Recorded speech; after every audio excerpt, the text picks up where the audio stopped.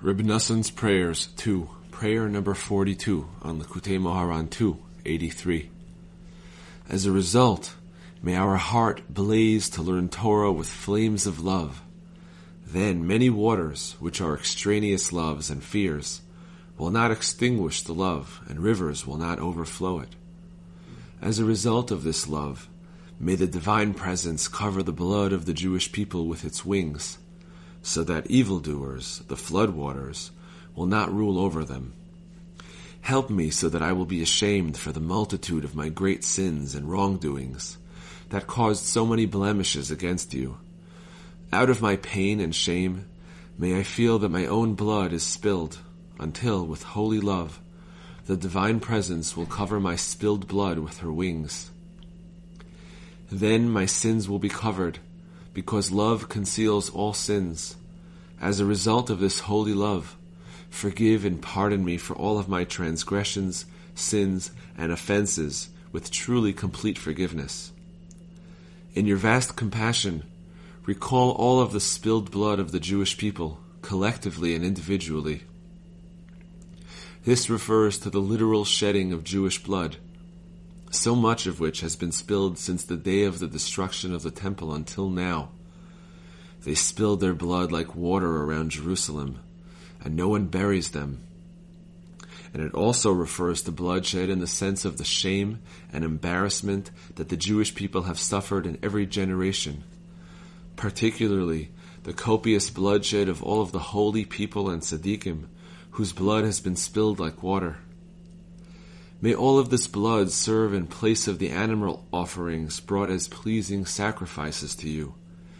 May their limbs not be the equivalent of the limb of a living animal, but may they be permissible to eat as a result of the spilling of this blood.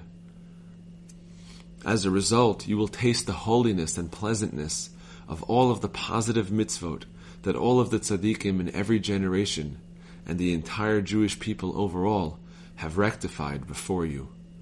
In consequence of that, arouse your love for your nation, the Jewish people. Never remove your love from us, and cover all of the blood with this holy love. May all of our sins then be concealed automatically.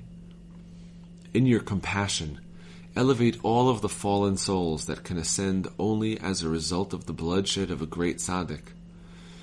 Have compassion on us in the merit and power of the copious, measureless blood that was spilled by the great, awesome tzaddikim, due to no fault of their own. In their merit, have compassion on all of those fallen souls. Only you know how pitiful these fallen souls are. You raise them from their descent. You cover their sins with love and transform all of their sins to merits.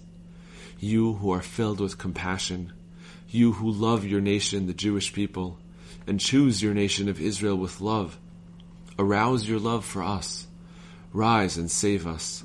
Compassionately fulfill our requests for the good. Have compassion on all of the souls of your nation, the Jewish people, whether living or dead. Inspire the hearts of the true tzaddikim to engage in our rectification always. May they swiftly put their desire and will into action to rectify all of us quickly. May we truly return to you soon. May we be in accordance with your goodwill always, from now and forever. Amen, Selah. Prayer number 43 on Likutey Moharan 2:84. My God, open my lips, and my mouth will speak your praise.